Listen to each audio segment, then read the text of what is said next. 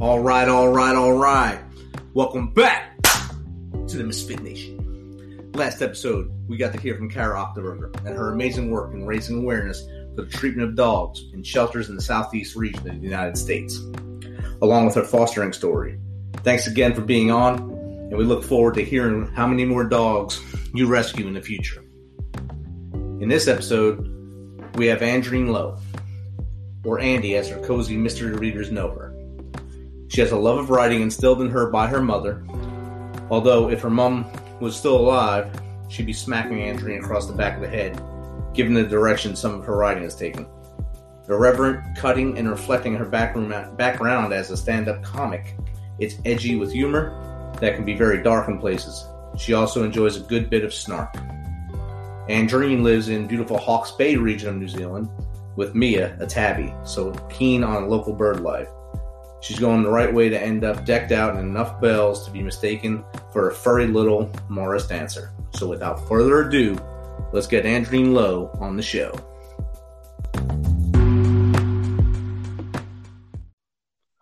All right, let's welcome to the show Andrene Low, or Andy as her cozy mystery readers know her, an author from the Hawke's Bay region of New Zealand. So welcome to the show, Andrene.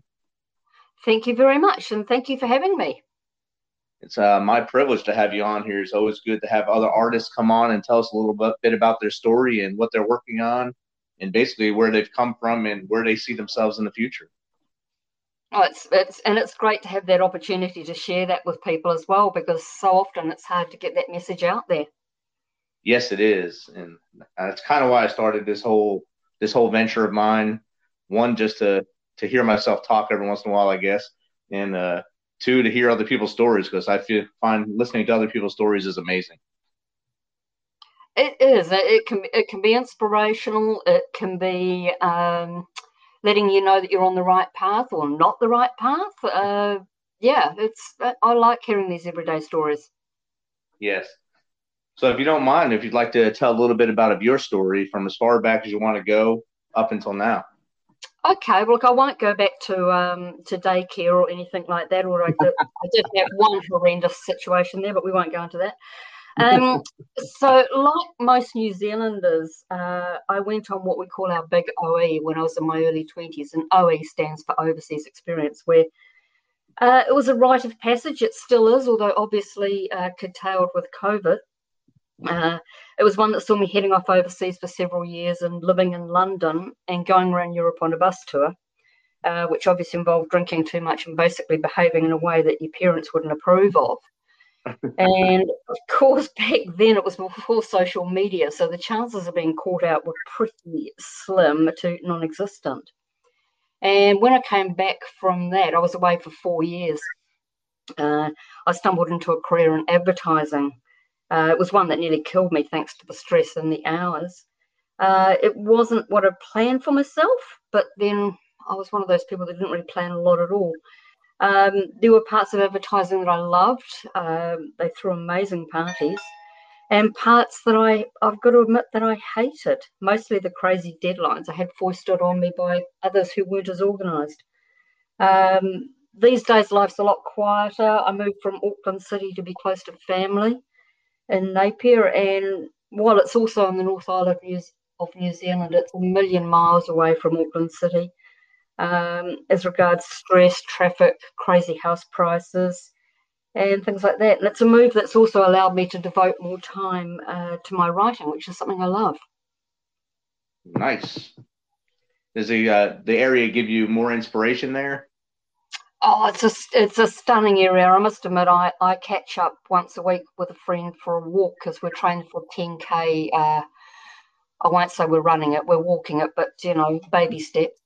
And we catch up once a week at about 7:45 in the morning, and just watching the sun coming up, because obviously we're getting into shorter days, but it's just stunning. It definitely inspires. I think it clears your mind. You're not full of the rush of the city, which can be overpowering and can stifle the creativity because you're just dealing with day-to-day life. And busy every day, so it kind of messes up your brain a little bit. It totally does.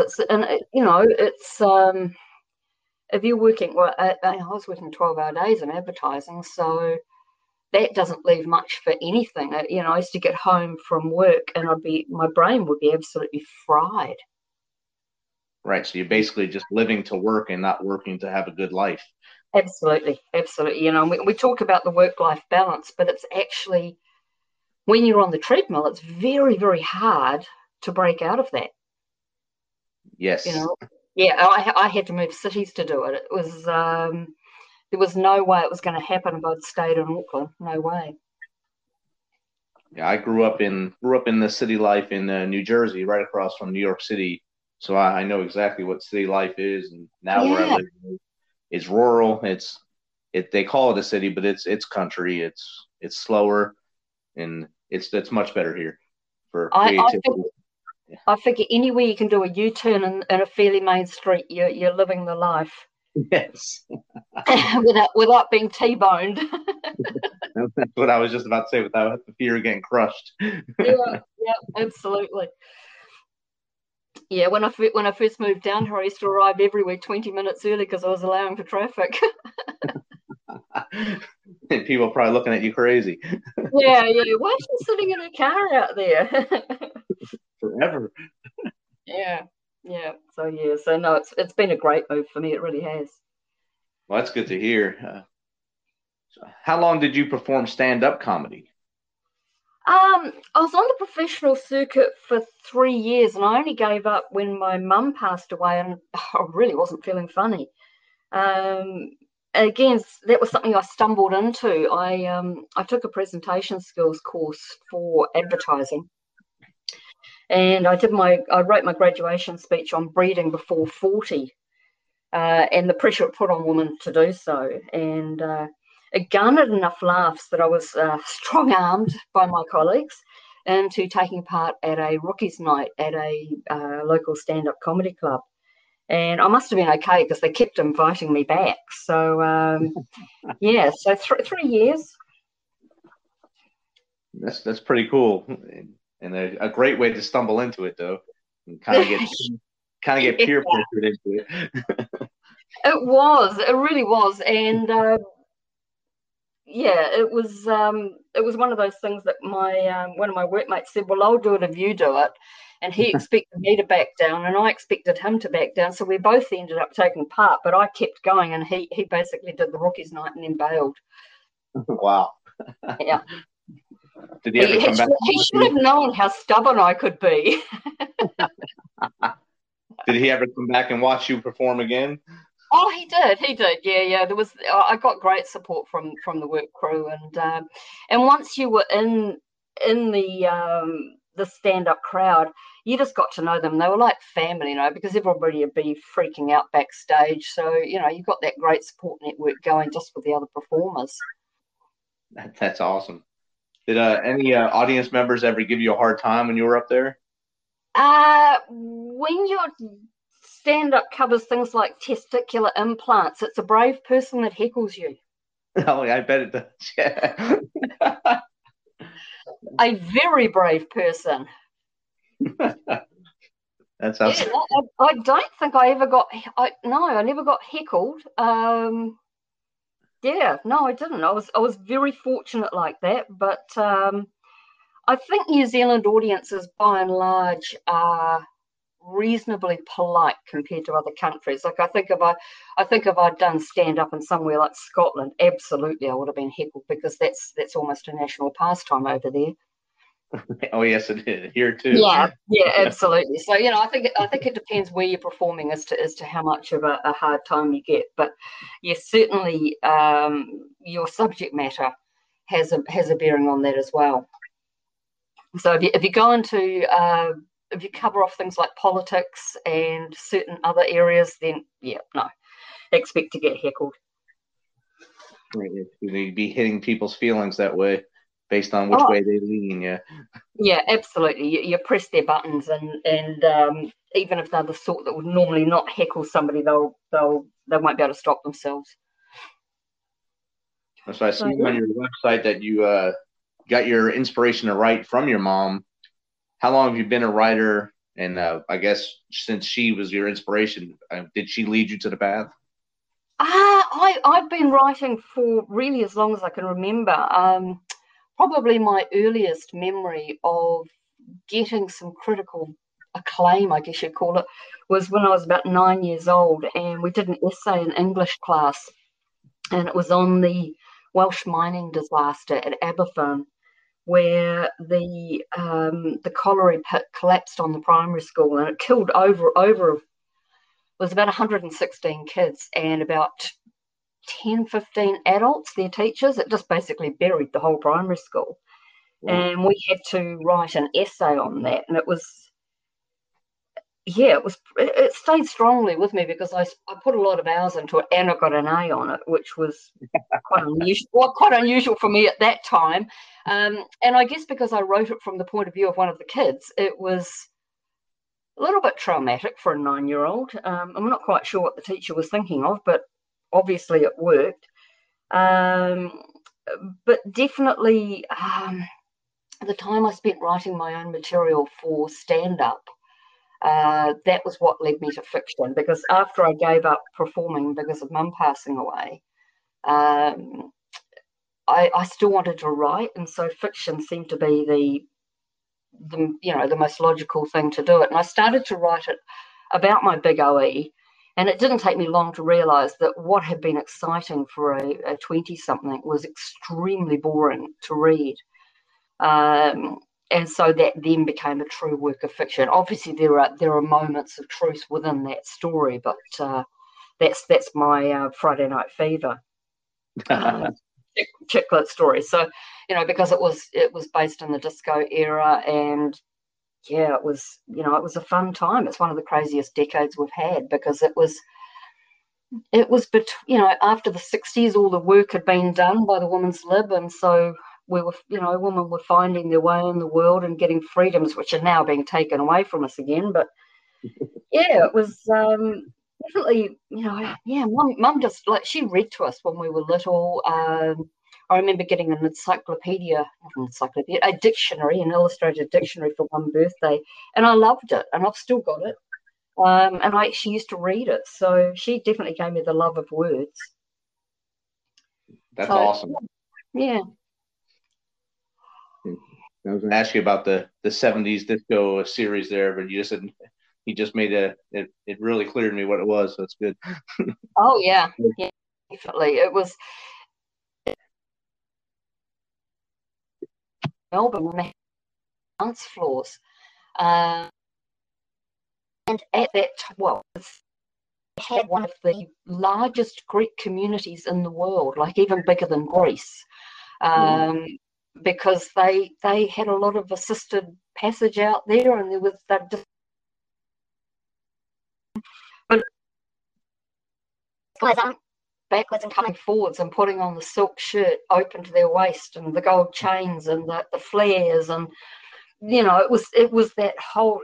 You kind of watch Saturday Night Fever and you think, oh yeah, it wasn't really like that. It was. Yes. It really was. And it's like people look at it and think, oh, that's just a bit made up. But no, I can remember scenes exactly like that, with the dry ice and the strobe lights and the flashing dance floor, and pile of handbags on the floor, you're all dancing around. Those big heel shoes for men, yeah. Oh yeah, I can remember my brother wearing platforms and velvet flares. Like he was made to wear those now, but yep, he wore them. You can still bring the pictures out at family meetings, family gatherings. Yeah, I think I'll scan it in so it can go online and be shown to a wider audience. Yeah. Let that be his memory every year. Yeah, that's a good idea. Yeah, birthday, anniversary. Do you remember when? And just put a smiley face next to it. Yeah, oh, absolutely. So you do have a wide variety of genres that you write in. Does it get harder to write differently as you get going? I don't believe it does. It's there's certainly this crossover between the cozy mystery and the humorous woman's fiction, chick lit. Definitely a crossover there, because obviously it's both to a female audience. But once I start, the characters, they are who they are. So I think it actually gets easier to swap between the genres once you're underway. It was interesting. I just published a cozy mystery called Dead and Married, which is a romantic vampire cozy mystery and possibly the start of a new series.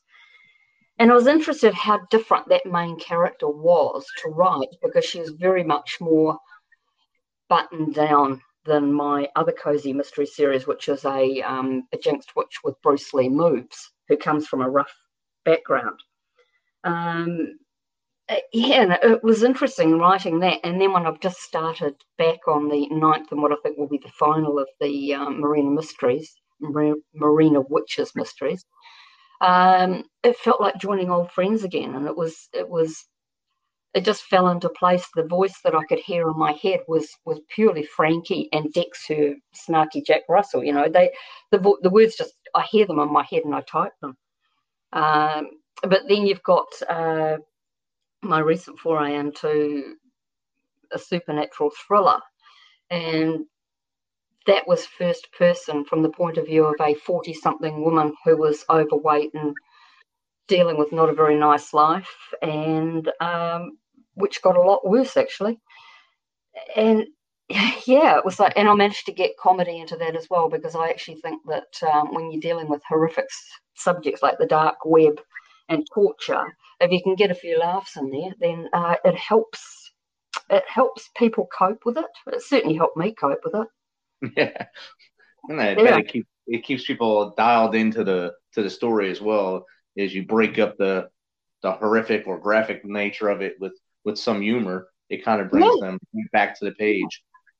Well, you've only got to see in life how quickly when we have a disaster, how quickly the humour comes out, because it's a coping mechanism. Yes. It's like you always see those people pull those jokes and they'll go too soon, and it's just like, yeah, maybe. After something horrific has happened, and then people will be making jokes about it, because it's how we cope. It's you've only got to see how much laughter there is at funerals. Right. And like when my mom passed a couple years ago now, and she didn't want a funeral at all because she didn't like the sadness of them. Yeah. Or I guess the money that went into them either. But so she basically just wanted us to sit down and do what we always did, just drink beers and have a good time. Yeah, it is, and it's like that's as much. I think I prefer the celebration of life rather than just focusing on the negative of the whole thing. It's just like, because we all have to go sometime. Right. Like my dad told me we all have an appointment. You just got to be ready when it happens. Yeah, absolutely. Although because you don't have to prepare for it, do you really need to be ready? It's either you are or you're not at that point. Yeah, exactly. It's just like, okay, time's up. All right, I just won the lottery. It's time to go. Yeah, absolutely. So yeah. But I don't know that I'll be able to write two genres concurrently. I do tend to write them. I'll focus on one and then I'll move on to the next one. I know people who do write, they'll write a couple of books at a time, but I just get so into the characters that I don't know that I could do that. Well, I think for some they have that thing where they have to maintain many things at one time, and others like you who want to make sure one is awesome and get that complete, then move on to the other. And both methods work for each person. So absolutely. Yeah, it's like some people like plotting to the nth degree, others are pantsers. I'm probably somewhere in the middle. I do plot, but only in very general terms, and usually the characters will take me off on a tangent at least one or two times along the way. And I used to try and corral them back under control, and now I've found that they know what they're doing most of the time. And it's fascinating the number of times something will happen. They'll say something in the first couple of chapters and you go, oh, that's weird. And you'll just leave it there and the first draft, and then you get through to about chapter 28, and the reason they said it becomes perfectly apparent. And it's always this like, oh, wow, that's quite amazing. Yes. So yeah, it shows you what a complex thing the brain is. Oh yeah, that it links all these things up. It truly is quite incredible. And then people wonder why they get tired halfway through a day because their brain is doing so much work. Yeah. Although I'm reading The Body by Bill Bryson at the moment, and they say that the most efficient brains are the ones that try the least, that just simply solve a problem and then move on, and then go and kind of back into a standby mode. It's fascinating. It's absolutely fascinating. The whole science of the brain is fascinating to me, and how they treat it now. It's amazing. Well, the plasticity thing, where it says if you get onto somebody soon after they've had a stroke, you've got greater chances of lessening the long-term impact of it because you can rewire the brain quite quickly. But yeah, it's still, pardon the pun, a grey area, really. Right. Yes, it definitely is a grey area. Yeah. So we've already mentioned your mom as an influence for you to write. Who has been your top 3 mentors, and what was the best advice that they provided you along the way? Okay. In no particular order, I would have to put Mum in there because, corny as it sounds, she was widely read, had a spectacular grasp of the English language, and was killer at punctuation.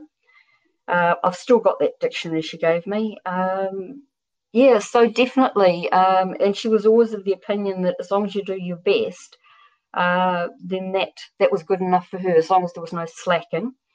Second is I did a 6-month creative writing course, and I had a mentor assigned to me, a lady called Lee Wood, who'd been a New York Times bestseller with, I guess you'd call it, science fiction. And she was amazing. I always, she was rough on her feedback sometimes, but when she told you something, it did stick for that very reason.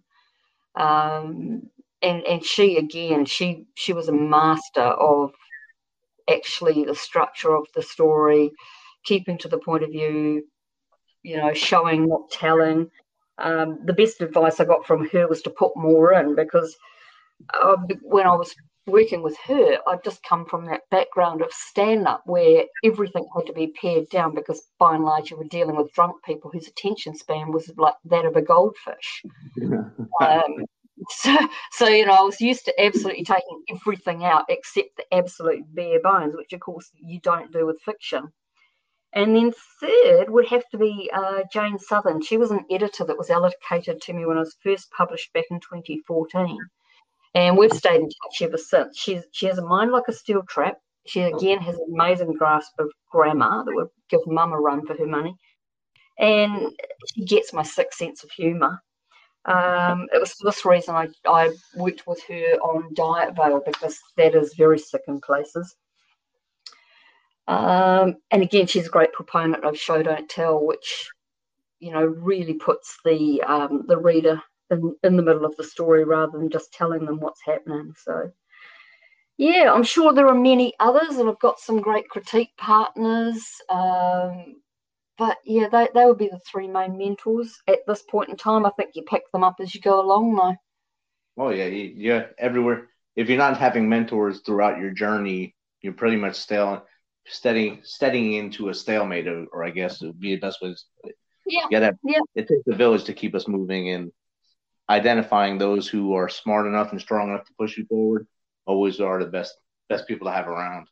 Yeah, absolutely. And with being an author these days, it's not just about writing. It's actually the marketing is as big as anything, which suddenly brings in another complete group of mentors, as to how to get out there. Because even though it's pay to play these days with the likes of Amazon advertising, Facebook, BookBub ads, all of that, there's still organic reach, which obviously you get better bang for your buck that way. But it's certainly not the simple, straightforward, sit in a corner and write that it used to be. That's definitely changed. And that even goes for traditionally published authors, because these days the publishers will spend about 2 weeks going rah, rah, rah, and then the author's on their own anyway. So it's certainly, I think it's different if you're a Lee Child or Marion Keyes. If you're one of those sort of authors, then absolutely they'll continue to look after you because they make big bucks out of you. But as far as the mid-list goes, yeah, certainly they don't get the support that they used to. Right. So you said you got first published in 2014. Was that by a big organization or was that self-publishing? That was a boutique publisher in the States called Rebel, and they were great. And they took care of the cover design for me, and so I didn't have to pay for any of that. And it was brilliant for my first foray into writing. But since then, I've gone with even smaller publishers. I'm currently with Squabbling Sparrows Press, and that's a boutique New Zealand publisher that focuses on the international market as much as the local market. And I really like working that way because it leaves you more in control of your career than just handing everything over to one of the big five. That's true. My daughter, she got published right out of high school. Just, I guess, lucky. She got published. She wrote a book during her junior year, and while she should have been studying, but she was doing that in class. But she did it, and once I seen it, I said, "Let's try to get this thing published," and it happened. So I had just got out of the Army at that time, and it was a chance for us to actually get to know each other again. Because I missed a lot of her life since I was gone. So I got to go on little book tours with her and the signing. So I thought it was an amazing time for us. And then she went to college to become a writer. So she became a critic of herself. So she's really hard on herself now. And her next book is taking forever because she's so hard on herself. Yeah, you got to be a wee bit careful about that. It's if you're constantly critiquing and constantly editing, you don't have. You just never finish. Right. You just don't. If I was going to give advice to anybody, I'd say finish that first rough draft. It doesn't matter how rough it is because at least then you've got something to edit. But you hear about people, oh no, I go back through every chapter the next day and the next day and the next day. And it's, they just never finish. Right. And that's what I've been trying to tell her. I said, you get it out there, then it'll be a piece of work, and you go to the next one and make that one better, make the next one better. Yeah, nobody writes War and Peace the first time out. They just don't. Right. I don't know if that was his debut novel or not. No, I don't think it was. Hers was basically a short novel. It's only I think less than 200 pages, but it got some generated some publicity and then kind of just waned off towards the end. But it was enough for her to get that push and get her going that way. The university filled her head with how to critique, and that's where she is now. Yeah, it is interesting. I think sometimes the formal education side of things can interfere with the storytelling. Oh yeah. You know what I mean?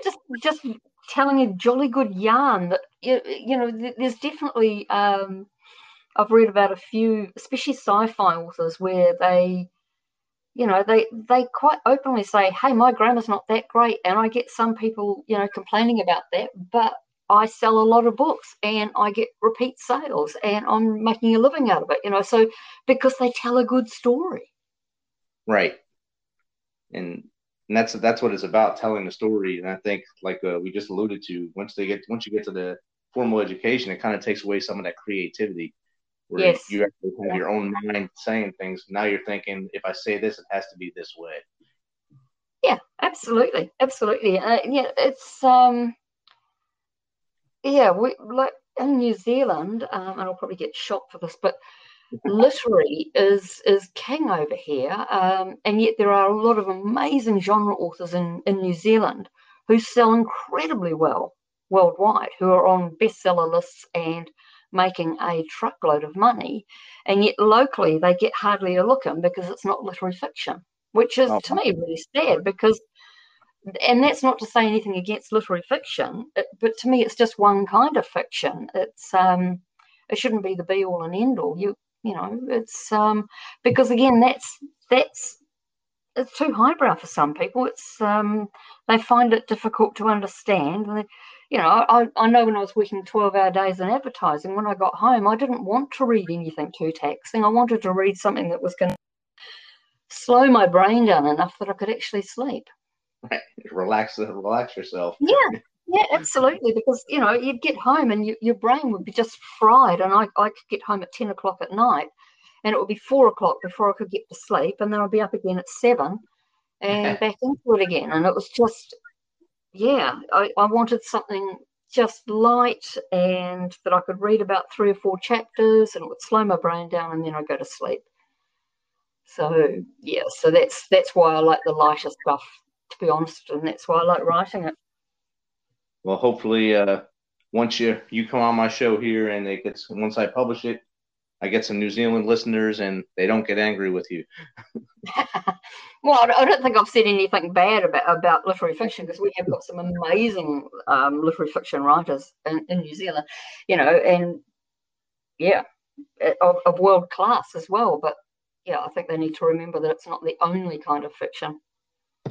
But definitely, a lot of people get that thought in their head, it has to be that way, and I guess that's how it is. Yeah. Here, when there's so many better way, other people that are out there writing in their way, and it's a good way to write, and it keeps people entertained, even if it's only one. Absolutely, and especially when they're trying to get young boys to read. If you do anything too highbrow, then that's not going to help.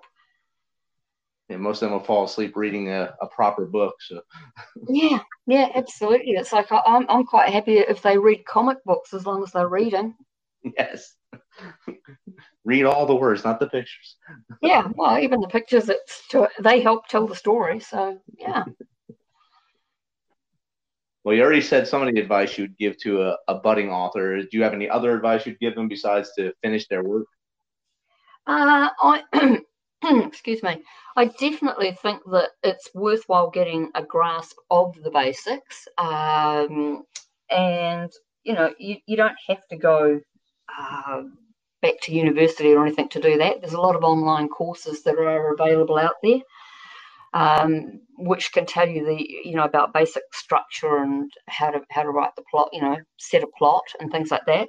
I think that the one thing I would say about that, though, is to be very careful about who you're signing up with, because there's a lot of great self-promoters out there, but when you actually look at their own fiction titles, they're not ranking well. They haven't sold a lot of books, and they haven't got a lot of reviews. Now, that's something to absolutely see if they can walk the talk. Definitely check that out. And there's been a lot of talk recently about people promoting courses, and it's not because they're good, it's because they're getting a huge kickback. And there's been quite a lot of talk on various Facebook pages about that recently, just saying be careful going into these courses, because the reason it's being promoted might be because the person who's saying, hey, this is a great course, is actually getting a good kickback. Yes. And I've seen those ads on Facebook, and I've been contacted since my podcast has started to go to speaking classes with these experts.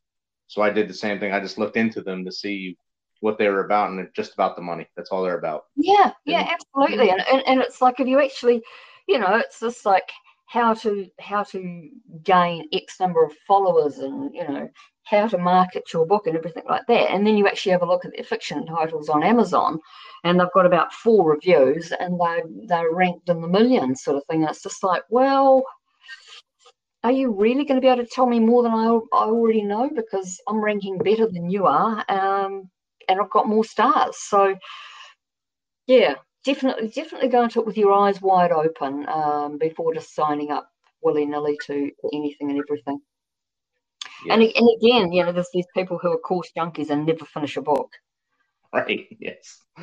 It's definitely, there's the bum on seat, pardon the language, but that's definitely something that you can't replace with any amount of courses. It's just the words down on the paper, then you can work with an editor, and it's again, go for peer reviews on the editor of your genre, because again, not all editors are created equal. So yeah.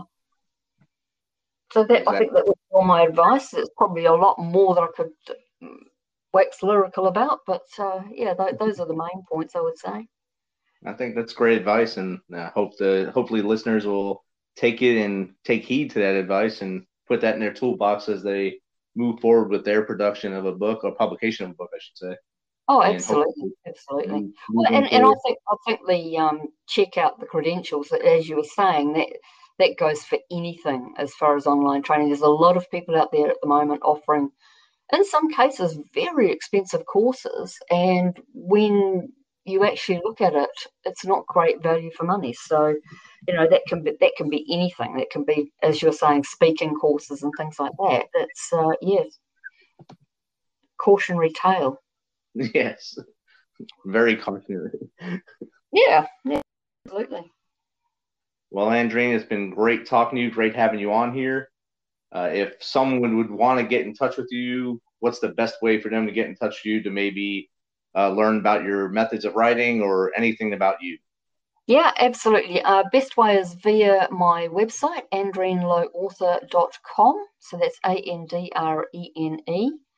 low, LOW, author.com. So no full stops in there. And there's a contact form on there, and you can sign up for my newsletter. I only send out probably 2 a month because I think people get a little bit tired of receiving newsletters every week. I know I do. And I just don't want to bombard my readers. So about twice a month I'll send something out, and there'll usually be promos from other authors or other authors in there, any book funnels I'm taking part of, and where I'm up to with my own writing. So yeah, that's the best way. Outstanding. And again, thanks for taking some of your time to come on here, and I look forward to hearing more about what your works are in the future. Oh, you are more than welcome. It's been a fun interview. Thanks. Okay, you take care.